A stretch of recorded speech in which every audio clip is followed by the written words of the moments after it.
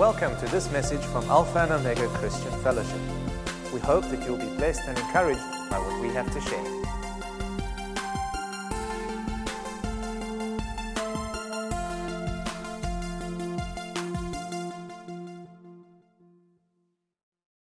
I want to share a word with you this morning that I received this week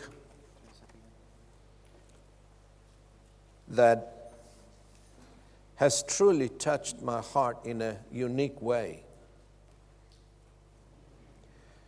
And what I want to speak to you this morning about is the power of a consecrated life. The power of a consecrated life. Or you could say, the blessedness of a consecrated life. I looked up the word consecrate, and this is what it means. It simply means to make holy. It also means dedication to a higher purpose. Now, in the context of our ministry this morning, we are speaking about dedicating or consecrating ourselves to God for His purposes. For example, when we finished this building, we consecrated it to the Lord and to His work. And that means it is not used for any other purpose, but just for the purposes of the Lord's work. It is consecrated and dedicated to the Lord. So when the Lord calls us to consecrate ourselves to Him, it means that we set ourselves apart for God and His purposes. That's what it means. And as you know, or you may not know, our fellowship, this family, is entering a new season. And it is for this purpose and for this cause that God is calling us as a family, as a body of believers, to a higher level of consecration, so that we might bear much fruit for His glory.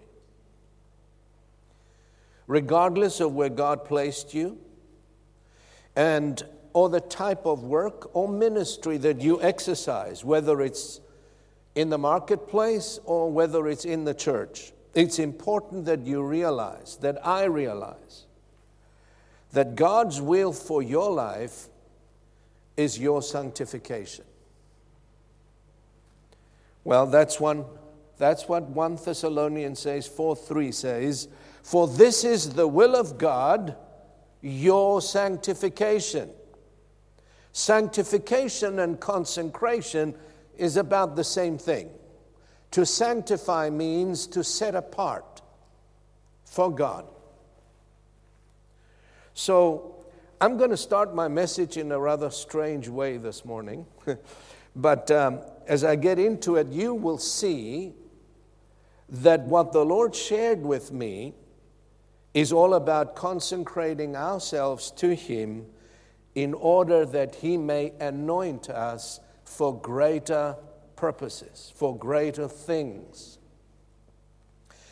And so I'm going to share a conversation I had with the Spirit of God this past week in the early hours of my morning watch. I asked the Lord a question. You know, it's good to ask questions. That's how the Lord ministers to you. You ask Him and He will talk to you.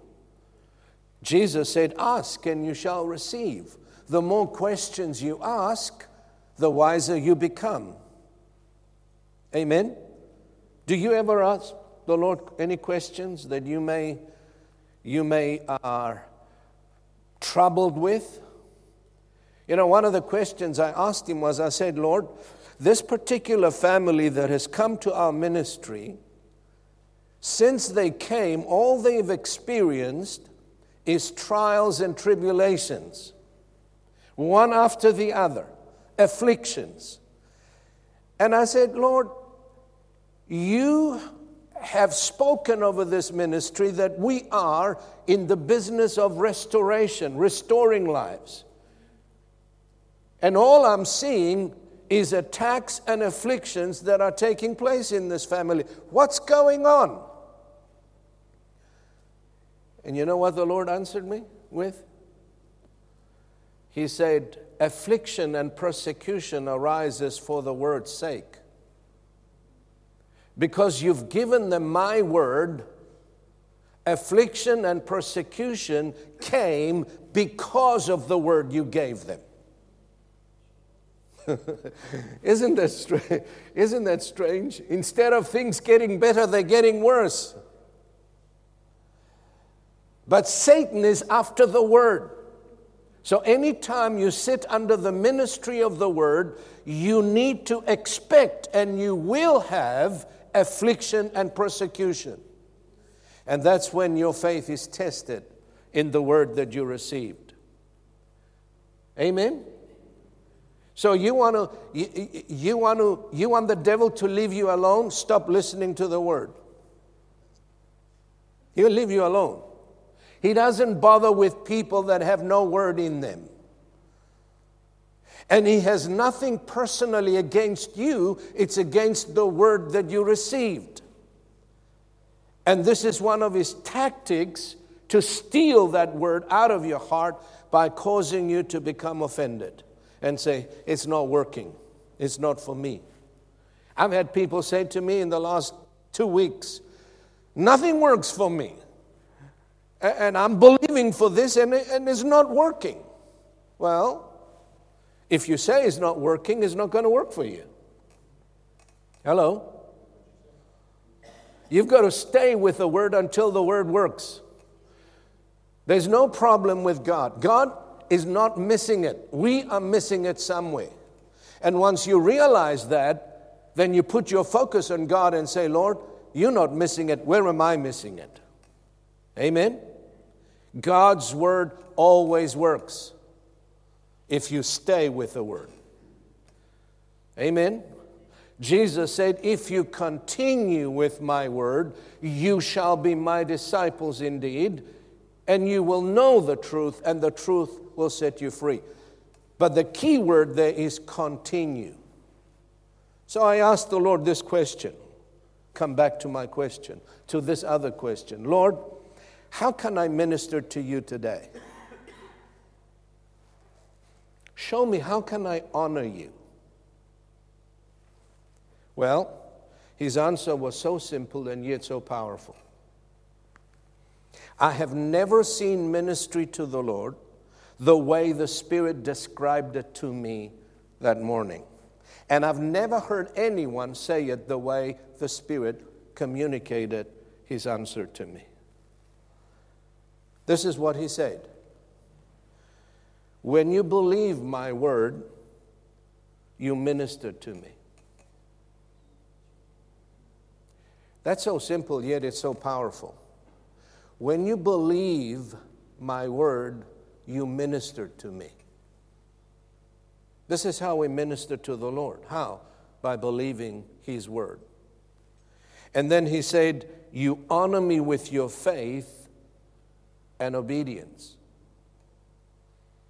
You want to honor the Lord? This is the way you do it. And then he said, and those that honor me, I will honor, and I will exalt them and lift them up. Did you get that? When you believe my word, you minister to me. You honor me with your faith and your obedience. And those that honor me, I will honor by exalting them and lifting them up. Well, I was reminded at that moment of the words Jesus answered those who asked him another question. And their question was, what shall we do that we may work the works of God? You remember that? What shall we do that we may do the works of God. Jesus answered and said to them, this is the work of God, that you believe in him whom he has sent. You want to do the works of God? Very simple. All we need to do is to believe. Believe what?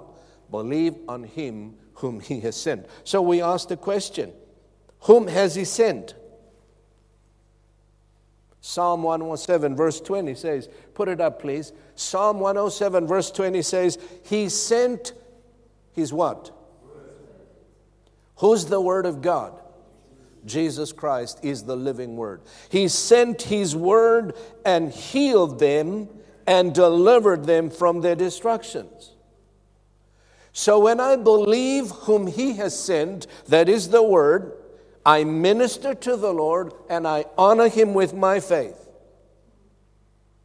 Nothing pleases the Lord any more than simply believing his Word and resting in his promises. Nothing ministers more to the Lord than that. When you believe what he said, pleases God. Hebrews 11, verse 6, for without faith, it is impossible to please God. Christianity is very simple. Amen? Believe. Believe his word only. Now, when the Lord spoke that word to my heart, I was overly concerned and stressed about a particular situation. And then he gently asked me, why not cast this care on me, son, and rest in my ability to take care of this? Have I not been faithful to you all of these years? Why do you stress and worry about this matter? Are you stressed about something this morning? Have you been stressing about the news lately and worried about what's going on? About the situation in this country and where we are headed? Are you stressed or worried about your kids, about your relatives, or about something in your life? Well, why not cast this care over on God? And immediately, scriptures such as 1 Peter 5:7 came to mind that says, casting all of your care upon him because he cares for you. You know what it means to cast? It means to throw that care over on God and don't take it back. And every time the devil brings it back to you, you just keep casting it onto the Lord. When you cast something, you don't have it anymore. You don't carry it anymore. You don't think about it anymore because it's the Lord's care if you've given it to him. If you care about it, then God cannot do anything about it. But when you rest in God, that's when he works. Psalm 55, verse 22 says, cast your burden on the Lord, and he shall sustain you. He shall never permit the righteous to be moved. He clearly showed me that morning that my unbelief in this area was causing unnecessary unrest to my soul, was stealing my joy in the Lord, and most of all, it was bringing displeasure and dishonor to the Lord. Do you know that when you worry, when you stress about something, it displeases the Lord? Unbelief is a great sin. Do you know that humanity will be judged by their unbelief? Every other sin has been forgiven, but the sin of unbelief. Jesus said when the Spirit comes, he will convict the world of sin because they believe not on me. And the one question that God will ask humanity on that day is, what have you done with my son that I gave you? Amen. So when I asked him, how can I minister to him? He said, Stop stressing. Believe my word. That is how you minister to me. Amen? Now, when the bad news reached Jairus, you remember the story? Messenger came from his house and broke the bad news to him and said, Jairus, your daughter is now dead. Don't even bother the master anymore. You recall what Jesus said to him. Immediately, the word says, Jesus responded to that negative report and said, do not be afraid, only believe. These are powerful words. Do not be afraid, only believe. Well, I believe that even in the darkest hour, when in the natural there is no hope whatsoever and everything seems lost, our beloved Savior is saying to you and I, do not be afraid, only believe. Even when there's no hope, and in the natural it looks like everything, every hope of an answer or restoring the situation, it's hopeless. You will hear the words of Jesus. If you have eyes and ears that listen and hear, you will hear the Lord saying to you the same thing He said to Jairus. Do not be afraid. Only believe. Amen. And this is what Jairus did. He refused to fear. He refused to believe that negative report, even though his daughter was dead. I mean, you can't get any worse than that. She's gone. She's dead. He still refused to fear and believed the word that Jesus spoke to him. What did he believe? Jesus said, I will go and raise her up. That's what he believed. And the word says, the Lord raised his daughter from the dead. Now, his faith ministered to the Lord. That's what I want to stress today. Your unbelief and my unbelief dishonors the Lord, but our faith in His word honors and ministers to the Lord. And Jesus exalted him and lifted the father out of his despair. Now, as I said, unbelief is a terrible sin, and we got to view it as such. You know, many times we classify and we categorize sin, small sin, big sin. Adultery, big sin. Lying, small sin. Unbelief, small sin. Worry, small sin. No, it's not. In the eyes of God, sin is sin any way you cut it. Amen. So unbelief is a grave sin. It's a terrible sin. You know why? Because it dishonors the Lord and violates His integrity in our hearts. Jesus often rebuked His disciples for their unbelief.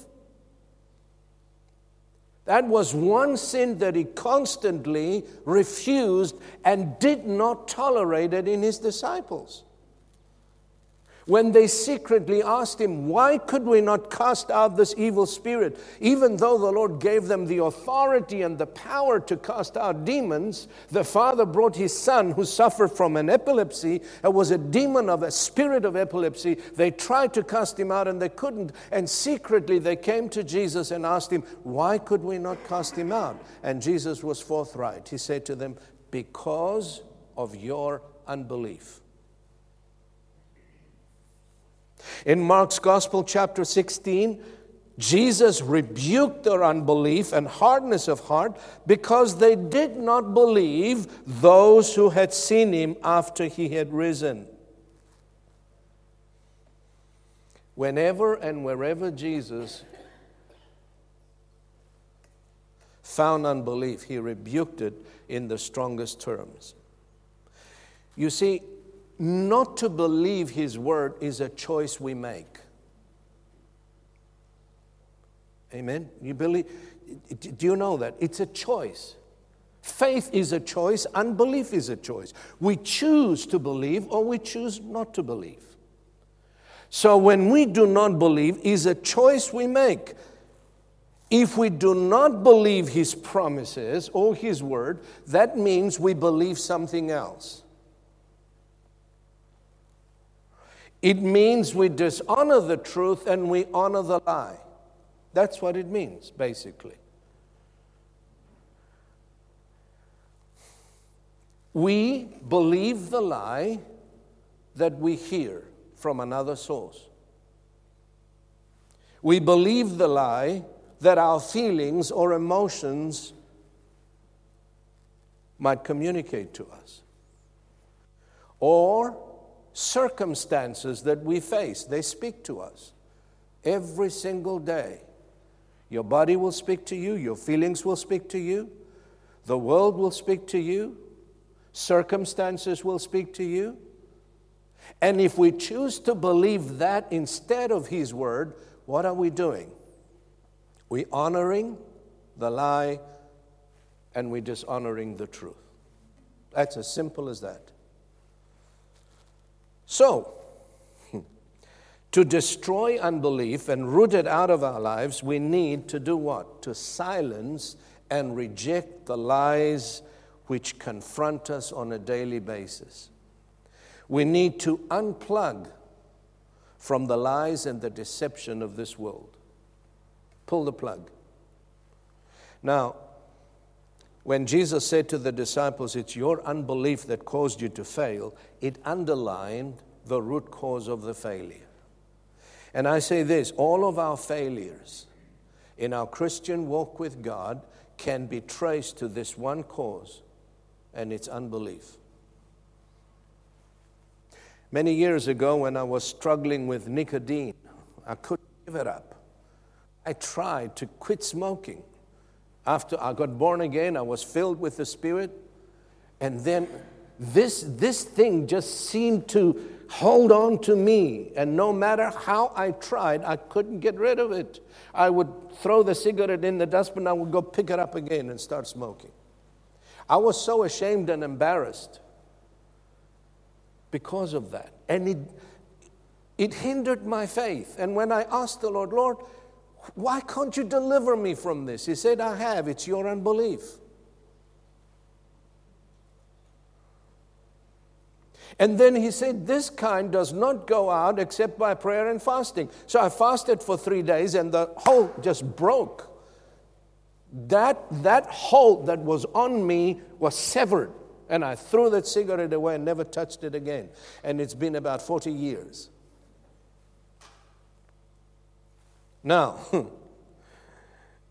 it is interesting to note, listen, that Jesus did not say to them, you don't have enough faith. He never said that. They had the faith, but they also had unbelief. So what happened is their unbelief negated their faith. Do you see it? He didn't say to them, you don't have enough faith, it's because you don't believe. They did believe. The father said, I believe. And then he cried out, help my unbelief. You see, his unbelief was negating his faith. And that's what happens. That's where many of us are. We have the faith. We believe God, but we also have a lot of unbelief. And what happens is our unbelief negates our faith. It short circuits our faith. So what we need to do is to eradicate every form of unbelief so that our faith can effectively work in our lives. Well, how do you eradicate unbelief? That's where consecration comes in. The way we eradicate unbelief is through consecrating ourselves to God. Stop feeding it. That's what fasting means. Jesus said, this kind, meaning unbelief, this spirit, this attitude, this culture of unbelief cannot come out by any other way except by fasting and prayer. Now, fasting means abstaining from feeding the flesh, not just food, but everything that strengthens unbelief. Someone said we have two dogs fighting. One belongs to God, one belongs to the devil. Who's going to win? Everybody said God's dog. No, the one you feed the most, that's the one that's going to win. Hello? That's what fasting is. It disconnects you from the deception and the lies of this world. You starve the flesh, and you starve yourself from everything that keeps feeding that unbelief. Hello? If you continually watch the bad reports on the news, guess what's going to happen to you? You're going to be filled with fear and anxiety and stress. And you're going to think, what am I going to do now? Where am I going to go? Maybe it's time to leave. Hello? You got to stop feeding your unbelief.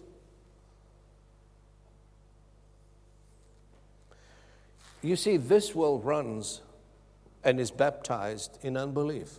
Fear. It runs by fear. That's what drives this world. And the people of this world are governed by fear and unbelief. So the way that you starve that unbelief is you pull the plug. You don't feed on what the world feeds. Hello? So unplugging from the spirit and the influence of this world, coupled with spending time in prayer and fellowship with His Word, will place you in a place of authority and in a place of power. That's consecration. Simply put, is consecrating ourselves to the Lord and to His Word and His purposes, and starving our unbelief. And this is what sanctification is. When the Word speaks of sanctification, that's what it means. It means separating yourself unto God. So a consecrated person is one who is separated unto the Lord for the purposes of carrying out God's assignments on the earth. Whatever your vocation in life is. When you go to work, you're going for Jesus. Jesus placed you there. And He's looking to you to represent Him in that place where God placed you. Amen. We all called into ministry, whether you realize it or not. You represent God. You're an ambassador of Christ. And that's why God placed you there, so that you may influence that place through the Spirit of God and the Word of God, and influence the people that you come in contact with. Now, you can only do that by the Spirit and the anointing that rests on you. The greater the consecration, the greater the anointing. The greater the consecration, the greater the power and the authority that rests on you. Amen? Paul, writing to Timothy, he says the following, and this is consecration in a nutshell. 2 Timothy chapter 2, verses 20 and 21. Listen to what he said to him. But in a great house there are not only vessels of gold and silver, but also of wood and clay, some for honor and some for dishonor. Therefore, if anyone cleanses himself from the latter, he will be a vessel for honor, sanctified and useful for the master, prepared for every good work. This is consecration in a nutshell. Listen to what he says. The great house he's referring to is the church of the Lord Jesus Christ. We are part of this great house, this great family of God. You're part of it. I'm part of it. And in this house, the house of God, Paul said there are vessels of gold and silver, but there are also vessels of wood and clay. The wood and clay represent the contaminating influence of the world. And if we cleanse ourselves from these, it didn't say God is going to cleanse you. He said we choose to cleanse ourselves from these. It is our responsibility, not God's. Are you with me? If we cleanse ourselves from the wood and the clay is what contaminates your faith. It is the negative, unbelieving influence of this present world. And if we cleanse ourselves from that, then the Word of God says we will be vessels for honor, sanctified and useful to the Master. You see, not only do we have to feed our faith, but we also have to protect it. If you don't protect your faith, it will be contaminated. How do you protect your faith? By creating an environment that is conducive for building up your faith. You protect your eyes, your ears, what they see, what you hear. You set a guard around your eyes, around your ears, and around your heart, and you don't let what's outside come inside you. The more you focus on the negative things that are going on around you, the more those negative things will come inside you. And when they come inside you, you sink. Hello? The principle is this: what you focus on, your heart becomes sensitive to. What you neglect to focus on and pay attention to, your heart is hardened towards it. So we need to focus on the positive. We need to be thankful unto God, praising God, looking at what God does, looking unto Jesus, the Bible says, who is the author and the finisher of our faith, and rejecting the lies, resisting the fear. Don't confess fear. Don't say, I'm afraid. Don't say, I'm concerned. Don't say, I'm stressed out. Refuse the stress. Resist the stress. Resist the fear and focus on the Lord and His Word. Amen. That's how we protect our faith. Jesus' words to us today and every day: do not fear, only believe. It doesn't matter what it looks like. It doesn't matter what this one said. It doesn't matter what the world tells us. Only believe. God has already spoken. He said, I'll never leave you. I'll never forsake you. I will always be with you. I will take care of you and of your children. Just believe. Amen. Don't give in to fear. Don't give in to stress. Resist it. Don't give in to unbelief and its lies. Resist it and remain steadfast in your faith. So, now, the word of the Lord says that Jesus, for our sake and the disciples' sake, He sanctified Himself to the Father. Remember those words He said? They are recorded in John's Gospel, chapter 17, verse 18 and 19. Jesus said, Father, for their sakes, I sanctify myself, that they also may be sanctified by the truth. Let me say this. We all have loved ones whom we are praying for, right? We have people who they look to us as examples. They're counting on us. In the word of Jesus to the Father, we find the secret for their sanctification. For their sake, I sanctify myself and I set myself apart to serve you, Father, so that they, who's they? His loved ones, His disciples, the ones that He died for, so that they may be sanctified through your truth. And I say this, and we saw this so clearly, as Jesus sanctified Himself through consecration, remember what the Father did? He released the power of the Spirit on the day of Pentecost and ushered the disciples into a new era of miracles, of signs and wonders.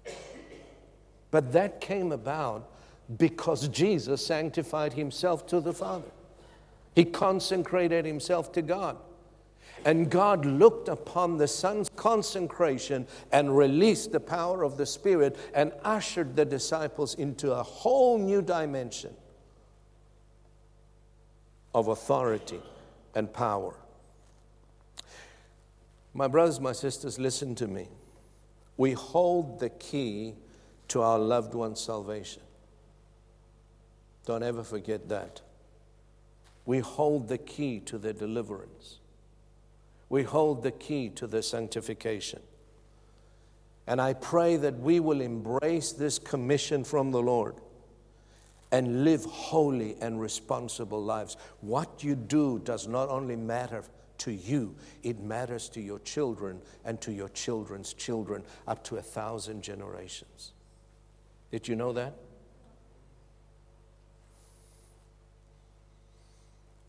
When Jesus said to the Father, if you can believe, all things are possible to him who believes. When the Father dealt with his unbelief, you see, figures of authority are highly respected by the Lord. And I've seen this throughout the years of my ministry. Sometimes the wife comes to the Lord and the husband is not in the Lord. And the wife can only do so much. But when the husband turns to the Lord in repentance, there's a whole new era that comes upon the family. Because God honors authority. He honors headship. Are you listening to me? And those of us who are fathers and husbands carry grave responsibility before God for our loved ones. And that's so true. When the Father dealt with his unbelief, Jesus was empowered to minister to his child. And immediately he spoke to the demon and the demon left him. But that came because of the Father's repentance. If the Father had not repented, Jesus could not do anything.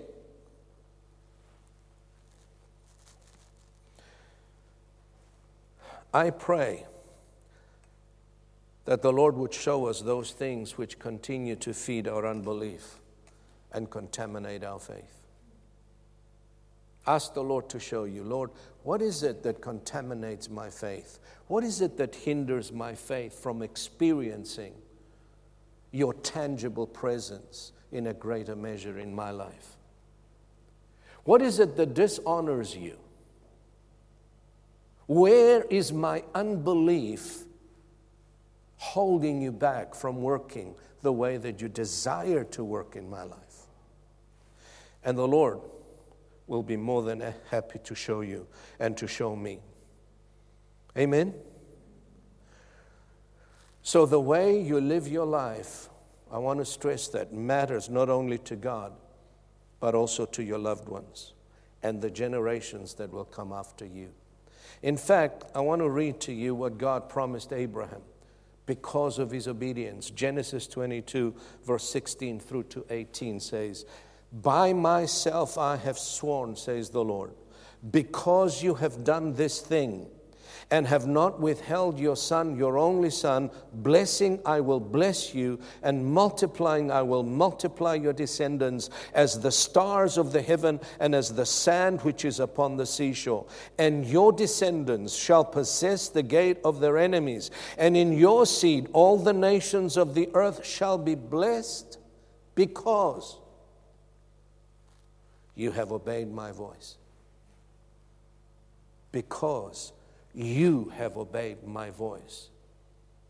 I'm going to bless the nations through your obedience. The Bible says, by the obedience of one man, many shall be made righteous. And by the disobedience of one man, many were made sinners. You were born in sin. You know why? Because your forefather disobeyed God. You had nothing to do with it. You were not even born. And yet his disobedience caused you and I to be born in sin. And now you were made righteous, not because you did something, but because the one The righteous one obeyed God. Because he obeyed, you were made righteous. And I say this to you, when you obey, others will be made righteous. Because we carry the same mandate. We carry the same commission. And when we consecrate ourselves to the Lord and obey His voice, the blessing will come not just on you, but on your children, and your grandchildren, and their children's children, up to 1,000 generations. Well, if you don't believe me, look at 1 Chronicles 16, verse 15. Remember His covenant forever, the commitment He made to 1,000 generations. You don't have to worry about your kids. You don't have to worry about your grandchildren and the children after them. All you need to do is just focus on your life of obedience to God. He will take care of the rest. And listen to this, while I was meditating on this, I heard the Spirit of God say these words to me. He said, your consecration to me and your life of faith and obedience becomes an everlasting memorial before me, interceding continually before my throne for their salvation. And sometimes you may feel guilty. I haven't prayed for my kids today. I haven't prayed for them for a week. It doesn't matter. If you live a life of obedience, your life of obedience is a continual memorial before God that reminds Him of your loved ones and cries out to Him for mercy and grace for your children and your children's children up to 1,000 generations. That's powerful, but that's also frightening. That's very frightening. This is awesome. I mean, when I thought of this and when I consider that my life can affect and influence one way or another, either for the blessing or for the curse, my future generations, I am filled with fear and awe. I'm terrified. Do you know why? Because if I mess up, I don't just mess up for me, I mess up for my family and those that will come after me out of my loins. That's why we should live before God in a manner that is pleasing to Him, not just for our sakes and our family, but for the generations that will come after us. You see, I heard someone say, and this is so true, he said, there is an assignment on every generation to serve as a bridge from the one before to the one that's coming. You know you're a bridge? What happens when the bridge is severed? I look back, my father, my grandfather, as far back as I was told, I don't remember anyone serving God, except my one grandmother. I used to visit her, and I think it's because of their prayers, somehow, She couldn't read, she couldn't write, but when I went over to visit and stayed over for the night, before she went to bed, she would kneel like the Muslims do, you know. And that's how she knew to worship God. That's what she was taught. And she would put her face down on the floor and she would cry out, mercy. God, be merciful to me, a sinner. God, be merciful. And she would do this several times. That was her prayer. I watched her as a small boy, and I still remember those moments. They never left my mind. But God was looking at her heart. I believe she was interceding.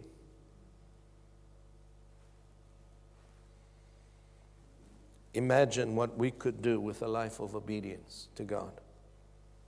And I believe that we have a responsibility to successfully communicate the faith that was once delivered to the saints, to the generations that will come after us. I watched my kids as they grew up. And one day I had a conversation with my eldest daughter many years ago before she got married. And the conversation came up.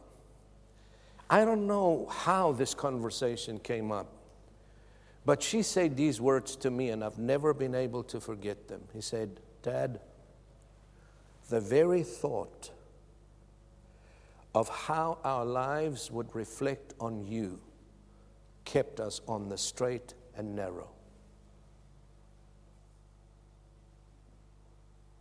She said, "We lived our lives in the house with Mom's voice and your voice in the back of our head. And we've always considered that if we go our way and rebel, how would that reflect on you as a pastor?" Wow, that's powerful, you know that? In other words, what kept them from evil was the fear, the godly fear of what would that do to the testimony of her parents. And I pray that parents would live with the same awe and the same fear before God. How will that affect my kids? If I rebel, if I do it my way, if I walk away from God, if I backslide, how will that affect my kids? Parents complain today why the children are not in church. You know, you can talk to your kids, but they're going to follow you and they're going to see what you do and they're going to end up doing the same thing. Amen. Lord, help us not to fail in this all-important assignment. I don't know, folks. I trust that I was able to communicate something to you today that will benefit you for the future of your life and the future of your children's. But as I meditated upon these words that the Lord gave me, holy fear filled my heart and mind, recognizing the grave responsibility that is upon us. So let's stand and pray and ask the Lord to help us not to mess up, to help us get rid of those things that contaminate our faith and strengthen our unbelief, to begin to put God first above all else, not when it's convenient, but when it's inconvenient, not when it pays only, but when it costs. Amen. Father, we thank you for your word today. We thank you for the admonition and the call that you are calling us with to consecration and dedication to you and to your precious will. May the fear of the Lord fill our hearts, Father. And may we continue to walk before you with holy fear. For it is the fear of the Lord that enables us to depart from all evil. Teach us how to disconnect from those things and from those reports that contaminate our faith and strengthen our unbelief. And we ask this in the name of Jesus Christ our Lord. Thank you, Lord. We bless you. And we give you praise today in Jesus' name. We hope that you've enjoyed this message. For additional resources and more information, come and visit us at alphaomega.org.za.